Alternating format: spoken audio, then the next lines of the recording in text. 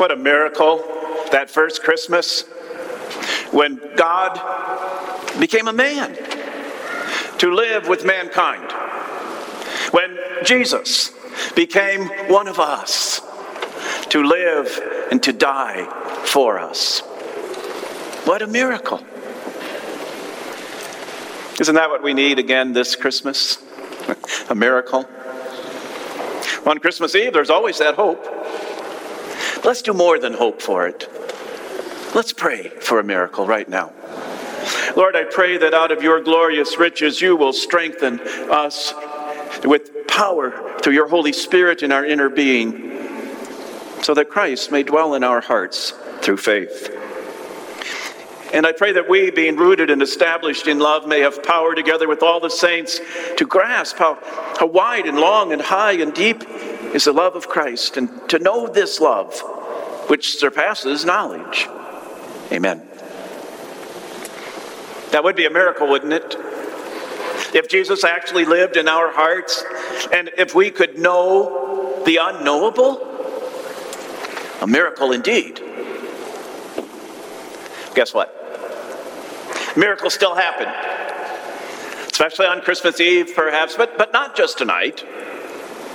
For those who are in Christ, miracles are happening all around us all the time.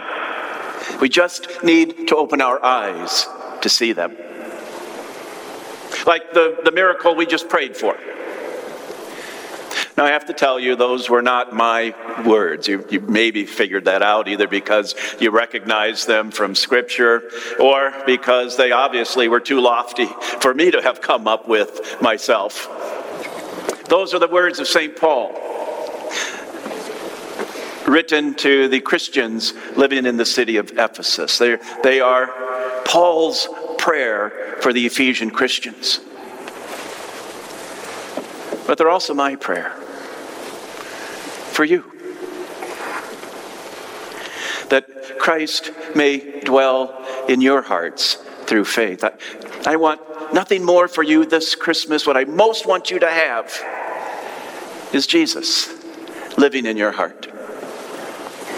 That's what he most wants. It's why he came to this earth 2,000 years ago. It wasn't because this world's such a wonderful place, he just had to experience it for himself. Or because the people of this world loved him so much that he wanted to come and receive their praise and adoration in person. No, the reason that Jesus wanted to live on this earth is that where he really wants to live is in your heart. May Christ dwell in your heart through faith. That's our Christmas prayer. That's the Christmas miracle that we're looking for. A miracle that is no less spectacular than the one we're celebrating right now. In fact, it might be an even bigger miracle.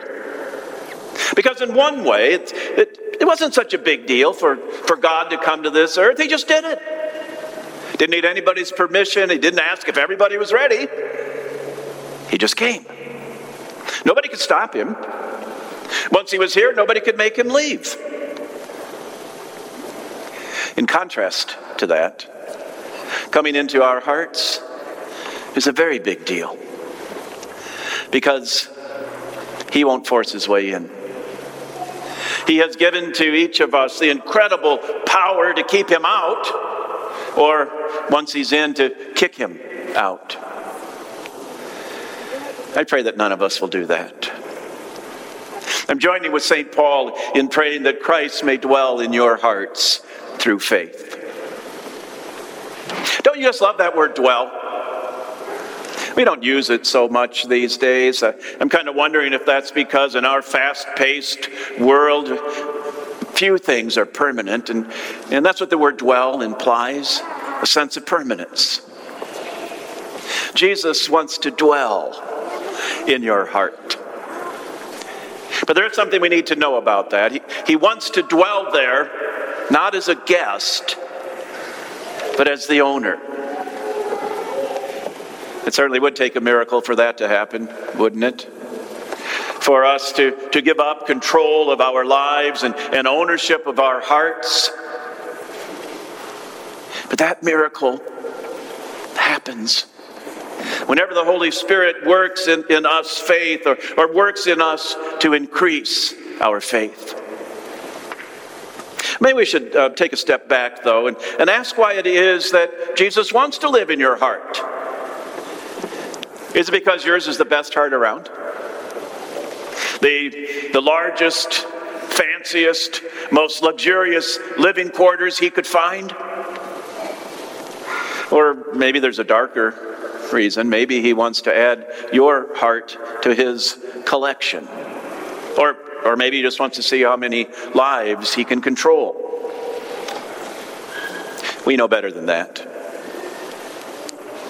Jesus wants to live in our hearts for the same reason he wanted to live on this earth. Because he loves us dearly. He wants to live in our hearts and to fill our hearts with everything that he brings with him. You know, in a normal year, college students would be coming home for Christmas for a 2 or 3 or 4 week break. And when they come, they bring stuff with them. Laundry, luggage, electronic devices, books so they can study. Okay, maybe no books. But when they come home, they bring things with them. The same thing happens when Christ makes our hearts his home. And when he moves in, he brings things with him. Things like peace and love and joy and hope. May Christ dwell in your heart through faith. He ought to dwell there, don't you think? I mean, he bought it. He paid for it. Not with gold or silver, but with his holy precious blood and his innocent suffering and death. And he bought your heart as is. He didn't demand that the previous owner make certain repairs or improvements first. He didn't offer or make a purchase offer contingent upon your heart passing inspection or his lining up financing. He bought it as is. And he arranged his own financing, even though the interest rate was so high that it cost him his life.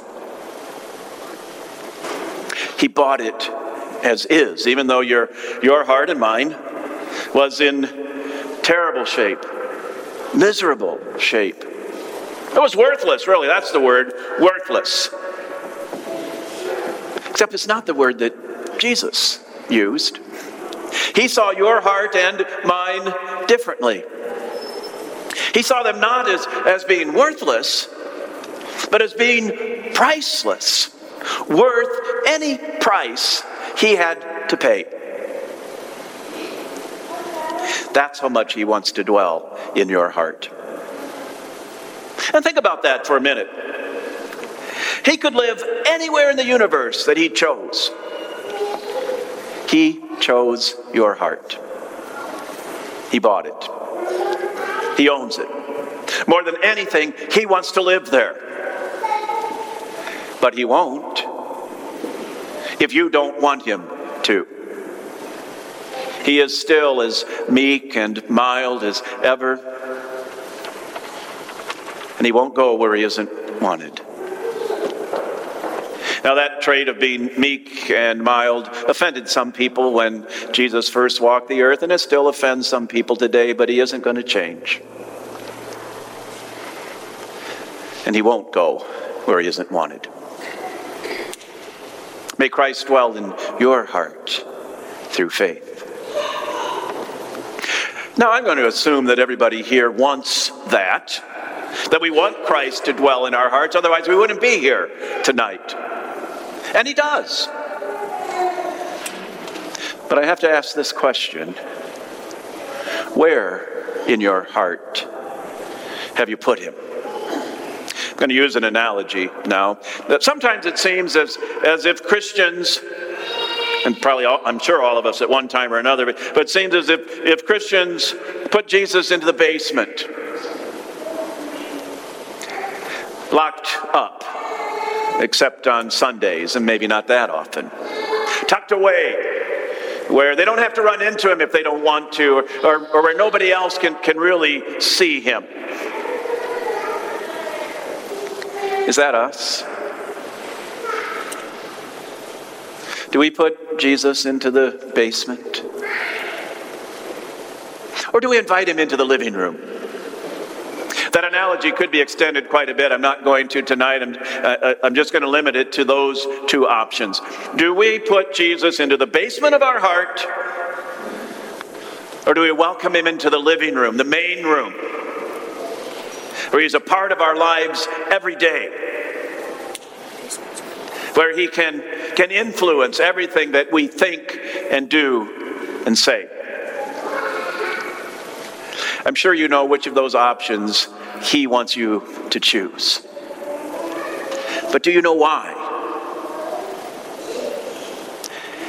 It isn't because he has some need to be the center of attention or to see how many lives he can control.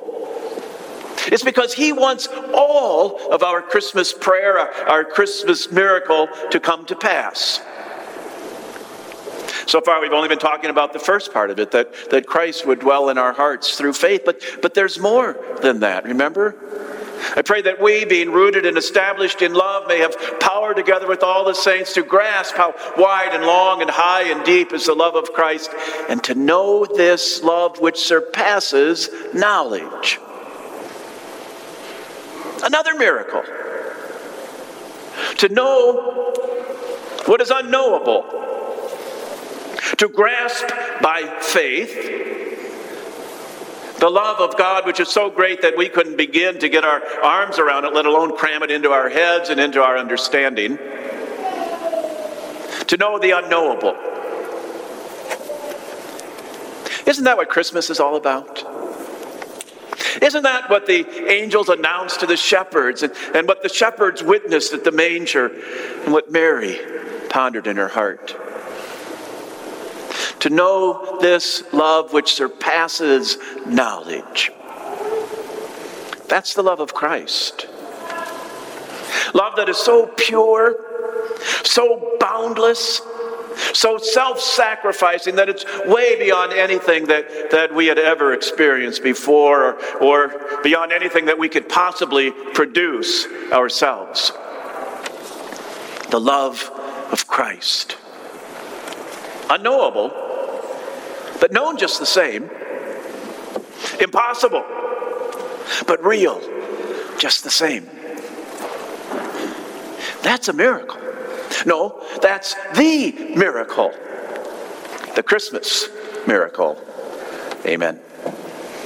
May the peace of God, which passes all understanding, guard your hearts and your minds in Christ Jesus. Amen.